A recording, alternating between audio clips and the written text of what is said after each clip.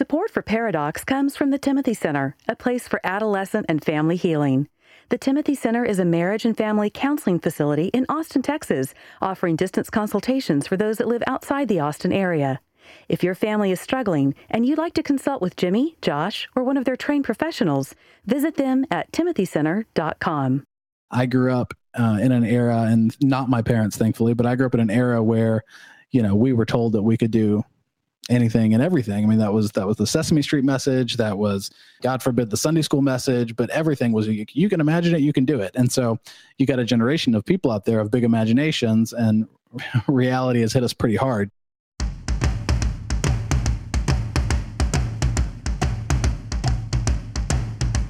Recording live from Austin, Texas, a conversation about marriage and family that guys won't want to turn off. Dr. Jimmy Myers and Dr. Josh Myers are a paradox. Welcome, everybody, to Paradox. I'm Josh. I'm Jimmy Myers. And we are happy that you are joining us for this brief moment. And we are also very, very glad to have Aaron Hanbury. How are you doing? I'm well. Thank you for having me. Hey, did I pronounce that right, Aaron? Yeah, no, it's perfect. Excellent. I'm kind of embarrassed. I should ask. But you wanted to say Cadbury. Yeah.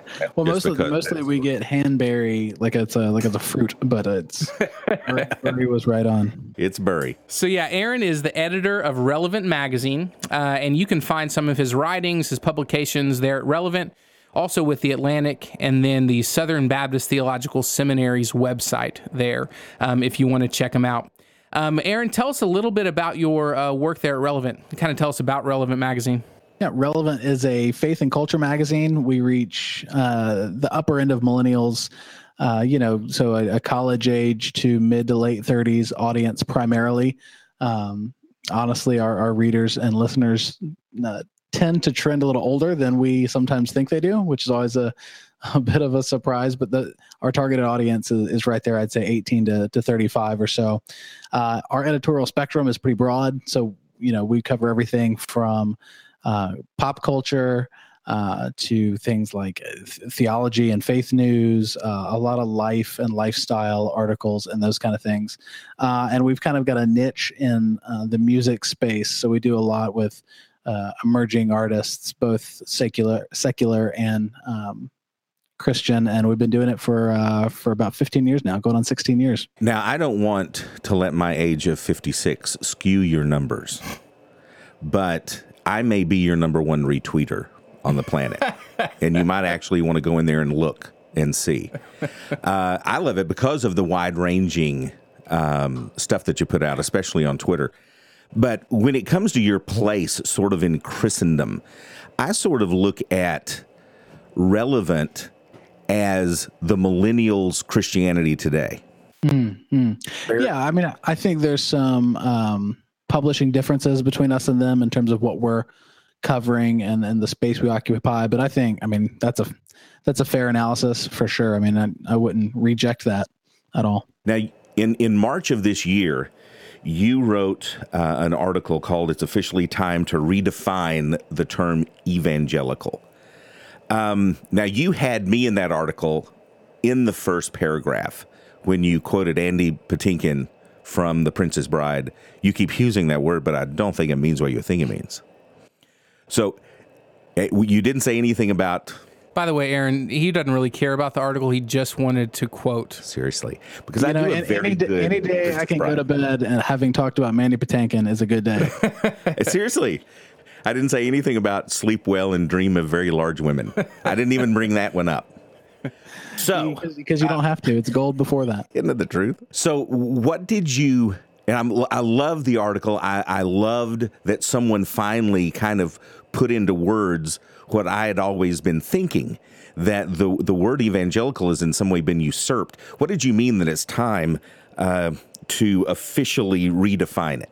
Yeah, well, we went back and forth a little bit on that headline, and I'm happy with where it came out. But I think the concept I'm approaching would probably be better captured with something like reimagine or recapture evangelical. As you guys know, the evangelical was a term that the Protestant reformers started using right during the time and just after the Protestant Reformation. And they were distinguishing themselves over and against the Catholic Church. These were people who believed in the Bible, they believed in the gospel, and they believed in putting it at the center of what they did, both in terms of church and church life and theology. But I mean, you can't get away from the writings of Luther and Calvin and others to see that they're putting the evangel, the gospel, at the center of everything they're doing. So back then, it wasn't just another name for Republican? Well, that's exactly right. So for that to all of a sudden in 2016, and of course it's been, I mean, since the probably late 80s, there's been a leaky definition. But for now that to mean CNN says evangelical, and what they really mean is white guys in the South who, are basically blue collar workers who cling to their guns and religion. Exactly. It doesn't mean anything at all like it used to mean. Right. And so in one sense, the redefining of evangelical has already happened. And I was suggesting that we need to recapture it or reimagine it because, if evangelical means a Donald Trump voting bloc, then it's something I would reject. If it means somebody who's going to put the biblical gospel at the center of their church life and of their life, then it's something we want to embrace. So we've already kind of spoken about millennials and kind of that being the audience of Relevant Magazine. Why do you think that nowadays millennials get such a bad rap? Because they deserve it? Oh, I'm sorry. That was directed towards you. Go ahead. Yeah, I think it's a mixed bag. Somebody told me who was on faculty at a major Christian university, and so I'll take his word for it, but I've not researched it myself, that of all the materials written about millennials, both online and in book form, none of them are written by millennials. And so I do think there's some of the perception that is just it's popular to talk about millennials being lazy or entitled the same way. But it's also because a millennial couldn't write more than 140 characters. That had a lot to do. But as soon as we get to reimagine tweets as books, then we will have so many books out there about it. That's the truth. But the same can be said, I remember Gen Xers. The same was said with the grunge movement. And I mean, every generation, it seems like, has this type of fodder. Yeah, I think so. And I think some of it comes down to differing, genuine differences in terms of the definitions of success. And so where a boomer or a Gen Xer might think millennials aren't pursuing success, and by that they mean they're not working 50, 60 hours to make a six-figure income, to have, a wife, 2 kids, and a dog. A 6-year-old might be on the path to success, but in his vision, it doesn't necessarily include home buying, but it might include more time with, his wife and kids or something like that. And so some of those things I think are relatively neutral differences. One's not necessarily better than the other, but they cause confusion because we might use the same term like success or work or career, and we're actually imagining pretty different things. And then I think, of course, there's some negative characteristics for sure. Some of it, I'm a little, I don't know where exactly to throw the blame. I mean, I grew up in an era, and not my parents, thankfully, but I grew up in an era where, we were told that we could do anything and everything. I mean, that was the Sesame Street message. That was, God forbid, the Sunday school message, but everything was, you can imagine it, you can do it. And so you got a generation of people out there of big imaginations, and reality has hit us pretty hard too. So, I think it's a mixed bag. I think there's the fact that there are some entitlements that were told us things we would have that the economy never delivered on, and so there's some disfranchisement that comes across as entitlement. I think there's all kind of issues like that. I mean, I think when it comes to relationships and some of the commitment things, when you look at the absolutely horrendous divorce rates of the generations older than millennials, that it's absolutely no wonder that they're nervous and perhaps even scared by some of the long-term commitments that in turn appear to be entitlement or lazy or whatever it is. Sure. And you already mentioned kind of big imagination. So this, you might have already answered it, but what do you think are millennials' greatest strengths? In some ways, I think that remains to be seen. I mean, I think we'll know in the next 30 years what millennials' greatest strengths were. Right now, I would like to say something like there's a social consciousness that has not been as dominant in previous generations.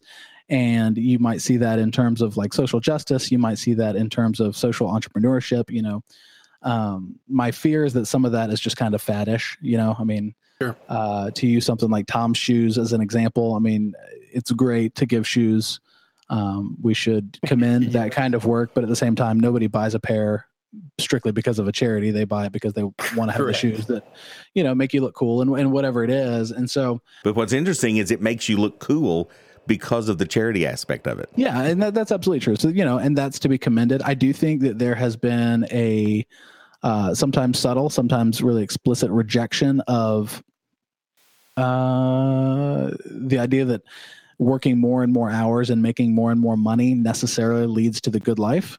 And I think some of that is healthy. I mean, that's a spectrum, you tip off the lazy scale pretty fast, but I think in large part, it's a healthy thing. I find myself, kind of internally wrestling with that sometimes too, right? Because in one sense, I have a part of me and a friend group that is pushing, you want to achieve the next status in your career and you want to publish the most influential this and you get status. And then other side of me and of, similar friends who are thinking like, why were we even doing that? Like, I want to spend time with my wife, or I just had a kid and I want to spend time with my kids, and all those kind of things. And so I think even wrestling with those questions is a good thing, which is absolutely a strength of millennials.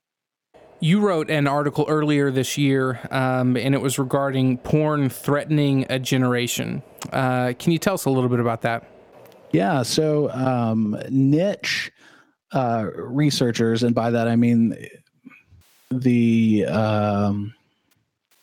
Christian insider think tank type researchers, have been seeing these kind of trends for a long time. And it just so happens that the mainstream media and kind of the mainstream culture is catching up with some of it. And that is that pornography addiction, regular pornography use has drastic physical effects. So, it massively diminishes the ability of some guy who's addicted to porn to be aroused by really any other, physical human being. And so a lot of those guys themselves, a lot of guys who are currently or were currently addicted to porn, are coming out against it. So they see the effects themselves. They can't, respond to their girlfriends or wives or whatever it is. Yeah, Aaron, I had a client who was 20 years old.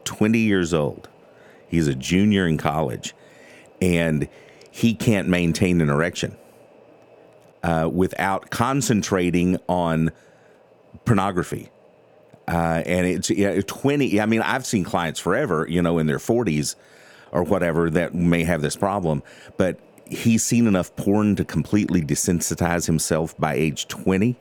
I've just never seen him that young. I mean, the same year, and I think it was in some ways a precursor to the backlash against porn, but we saw that Playboy magazine removed nudity from their magazine. Yeah. They removed nudity from their magazine, not because of some, altruistic ideal that we can uphold, the dignity of women, but because people didn't buy it, because nudity and pornography is so pervasive and so available and so free online that the only way that they could entice men is to clothe women, because it's in some sense more salacious to have a covered woman's body than a naked woman's body. And so, isn't that the truth? It's like, so Playboy is like a Sunday school quarterly compared to what they can get for free online. We've reached peak diminishing returns. And so that was on the cover of Time magazine. GQ has covered it.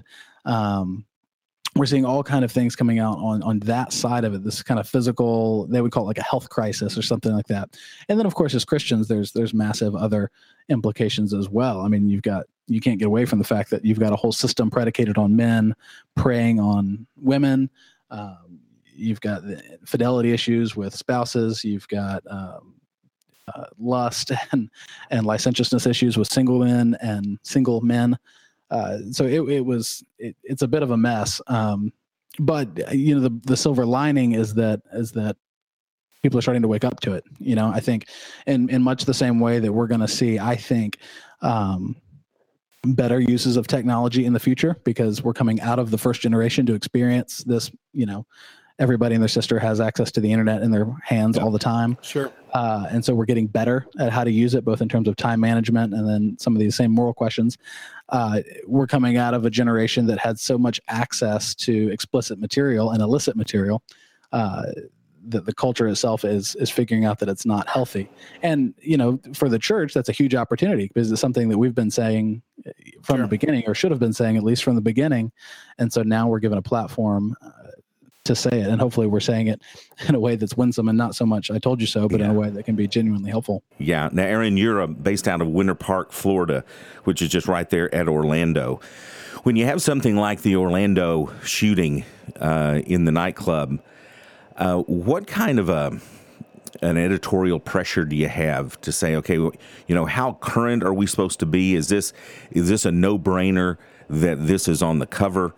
How do you deal when you have an enormous event like that? How do you guys, from an editorial point of view, handle that? Yeah, very. Especially it being a gay club. Yeah, absolutely. And so it's very touch and go. I mean, sadly, in our country, these kind of shootings are so regular that we're getting pretty good at it. But with that particular shooting, it happened, and I mentioned it happened in the early hours of a Sunday night, and I mentioned to my wife as we were getting ready for church, hey, something's happened in Orlando. I saw it on one of my phone notifications or something, and didn't think anything of. I mean, I thought about it, but it never registered in terms of my work, But then by the time church was out, we kind of realized the full magnitude of what was going on. And so, we jumped on it, and we're trying to cover the issue as sensitively and timely as possible, asking the same questions that you're asking me amongst ourselves the whole time. Is the timing of this right? Do we need to say less? Do we need to say more? Yep. And much like, the difficult part about being in the media, such as we are at least, is that you're kind of wrestling and struggling the same way everybody else is. We're just doing it in public. And so, I would like to think that we covered some things well. I'm sure that there are things we could have done much better. I'm sure there are things we oversaid. I'm sure there are things we undersaid. And hopefully we won't have another opportunity to find out. Yeah. You mentioned, that these things are happening so hard and fast. I had a client the other day say, I drove by the post office and I saw the flags at half mast, and I forgot which massacre it was for. And that's sort of the world in which we now live. Now, you are a young family man. What are your concerns bringing up a family into this environment? And I'm sure that you've got to have sort of a proactive attitude of who your family is going to be and how you're going to parent in an environment in America that I'm not sure has necessarily existed before. Yeah, no, I mean, that's a great question. And I wish I had wonderful articulate answers for you. I think one of the big questions right now, roaming around in my head, is kind of the church's response to some of these things. I've said for a while that going into this election cycle, we're going to see some real clarity between, what some people call cultural Christians and real Christians. And we are seeing it. We're seeing some people who have basically bought into a politicized faith go their way, and genuine Christians that the church try to struggle with. What are we supposed to do, in a society where we appear not to fit in? And now I think when you add in some of these other things, whether it's domestic threats of ISIS, whether it is deep questions about trust levels we can or cannot have in police force, whether it's how systemic are these issues? Race is right in our face in a way that it's not been in years and years, as an issue we have to address. And so these are like deep questions that, when you read textbooks of America, we thought we settled these things, in the elementary school textbooks, and turns out they're right here in our faith. So in some ways we're recreating what we're going to be as a country. And in the same way, I think Christians are having to redecide and then reaffirm, or, the same way we did I'm suggesting with the term evangelical, we're having to reimagine what it means to be a Christian in this society. And those are certainly not easy questions at all. So my hope would be that my family and then future generations of Hanburys would be those who cling to the gospel and can apply it wisely to the various challenges that appear. And if it happens to be things like race riots, or if it happens to be shootings in urban areas, or if it happens to be people driving trucks through parades, or political parties that are trying to prohibit us from doing what we do in terms of gathering and sharing our faith, that we would have the wisdom to do so. Yeah, and you spoke to so many of the issues surrounding our culture as Americans, and certainly the world. It feels like specifically America, whether it's the now domestic terrorism or the race relations, the political culture and how divisive that is, it feels like America is ripe for something. Like we're just on the verge of something, not necessarily sure what that is. I'm assuming it might be negative. But often, if you look at the history of the church, the most negative cultures really is an opportunity for believers. What do you feel as we move on, in the 21st century, that we as believers have an opportunity to do, or what do you feel like is our opportunity that is before us? Yeah, I think the number one question, even though it's a set of questions that the church is going to have to decide, and Christians are going to have to decide for themselves as we move into deeper into the 21st century, is what are the hills that we die on, and what are the hills that we don't die on? Yes. I think that observing a generation ahead of me, at least the caricatures of it, but we have spent a lot of time fighting things that have led not very far, largely because they didn't matter, and they probably just felt like they mattered a lot then, but they ended up not. And so, one example that always comes to mind is things like tax-exempt status for churches and Christian schools and these kind of things.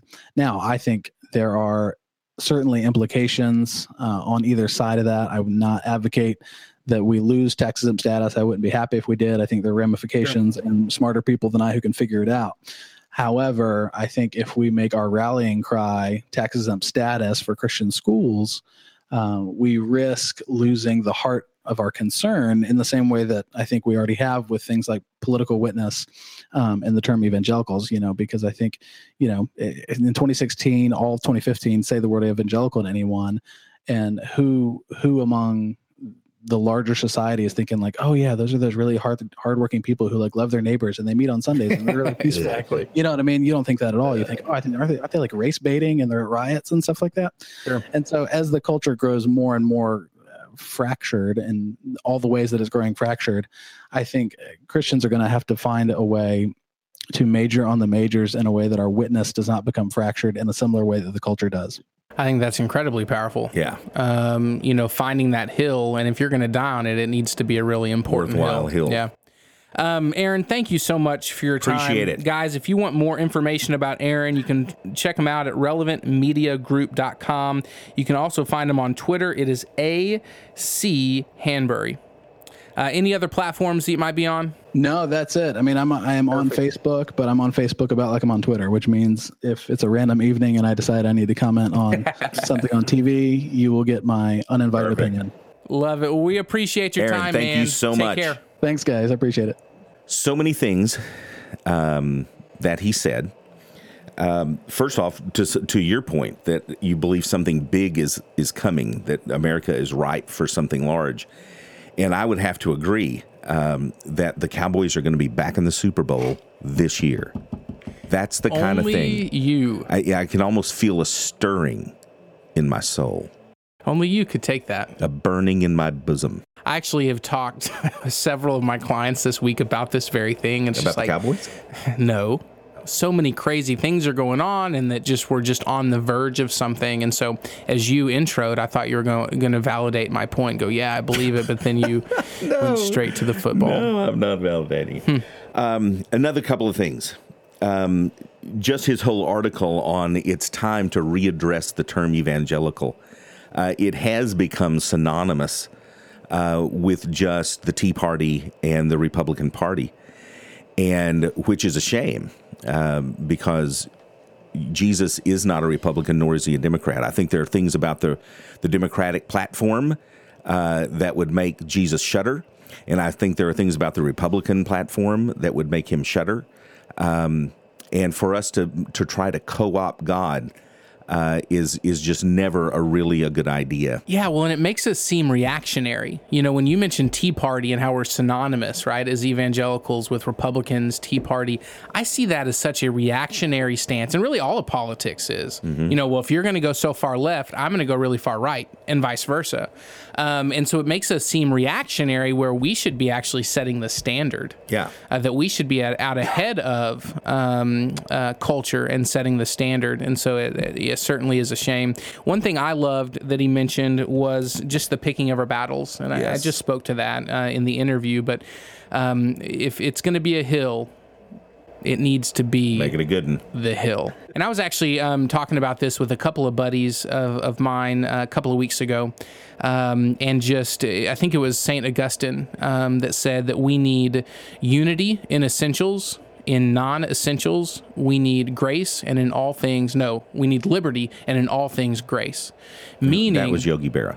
That wasn't Augustine. Meaning we need to find the hills, right? And we need to find the really big essentials, and we need to have a unifying presentation of what we believe here. Yes, and hopefully the church is morphing out. Because there was a time, when I was growing up and getting into ministry, and I remember coming out of college, Howard Payne University. Stingham Jackets. Where Christ and Christians meet. A fine education bathed in a Christian atmosphere. I remember, talking about, okay, you're gonna get a church as I'm going into the ministry, and everyone, the only thing you talked about was, are you pre or post? Yeah. Are you premillennial? Are you post?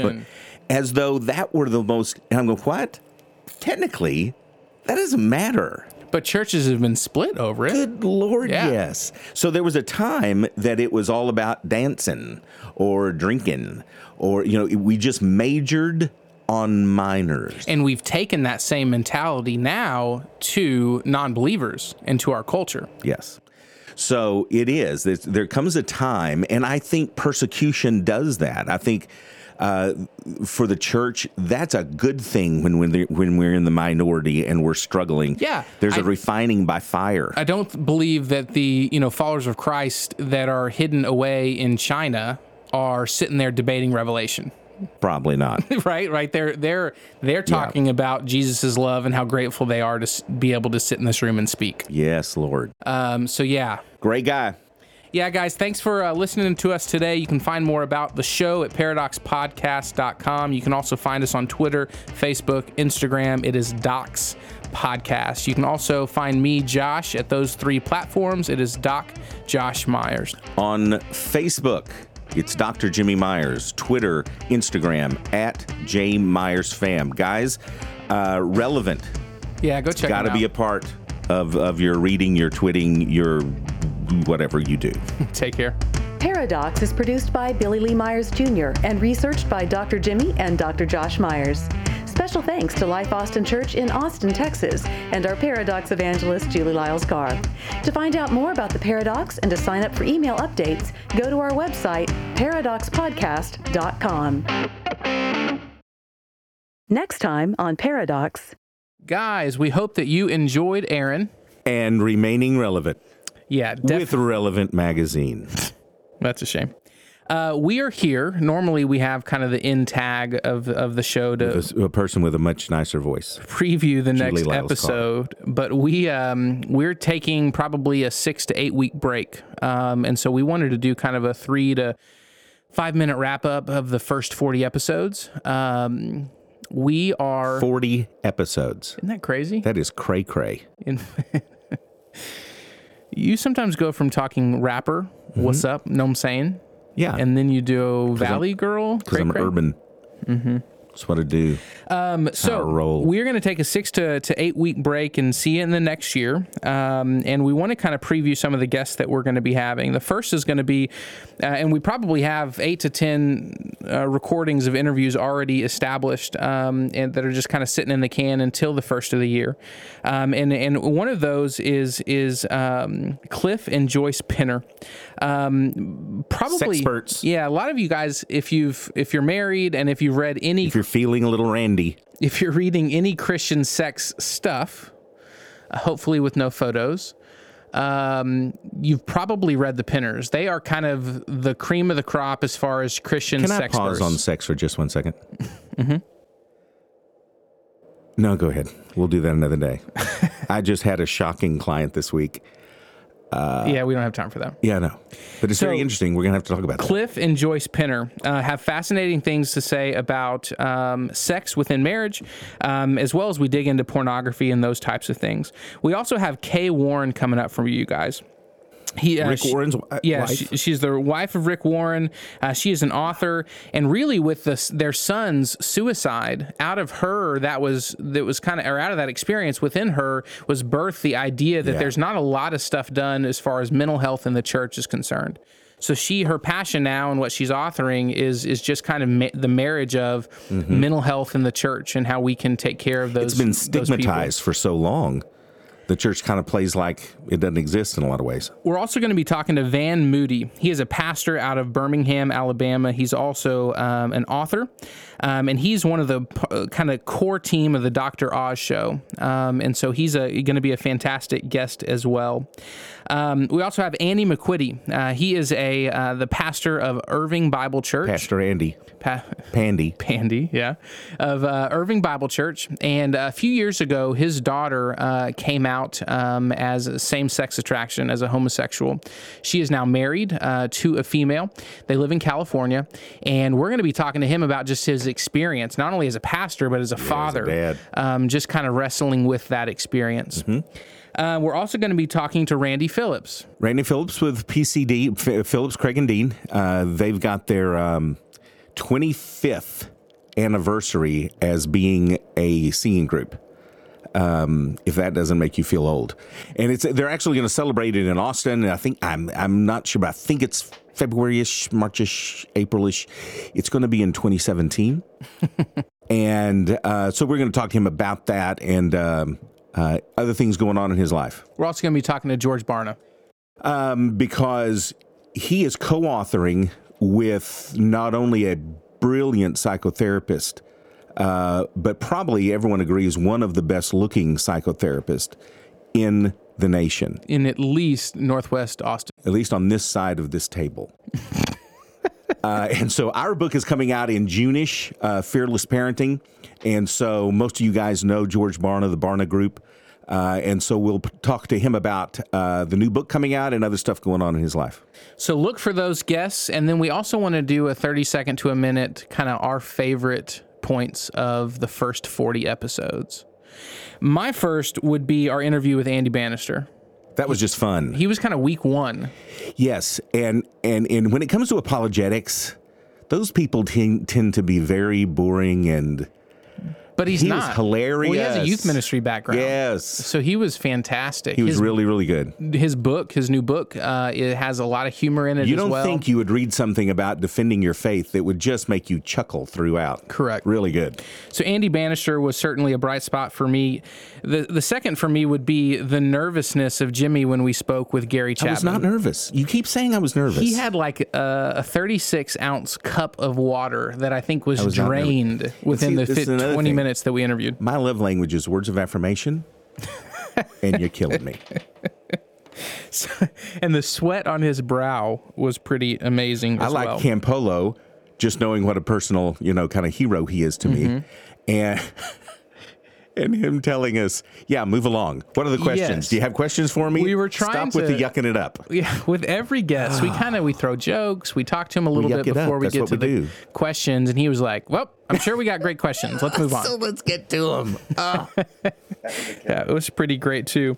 Erwin McManus, he talked about a lot of different things that were fantastic, but specifically the Christian-sensitive church. Yeah. That we are... That it's almost sacrilegious that every church isn't seeker sensitive. It's like, well, if you're not seeker sensitive, who are you sensitive to? Correct. Well, we're just serving already believers. Yeah. Preaching what they already know, singing songs they already know. Yeah. Shannon Martin for me was another favorite. Her whole idea that they picked up their family, moved to the inner city, and just the idea that we have to get uncomfortable, that we can't surround ourselves with, financial prosperity, a super nice house. Not any of those are inherently bad, but that we have to purposely get uncomfortable. And Les Parrott was great. There were so Chad many Beach, high points. absolutely. And we loved hearing from you guys, even those that we kind of made angry, because controversy is good internet radio. Did we make anybody angry? I say we, you. Seriously, the only people that got angry at me. Guys, we hope that you enjoyed the first 40 episodes. You will hear from us again in 6 to 8 weeks, and we look forward to it.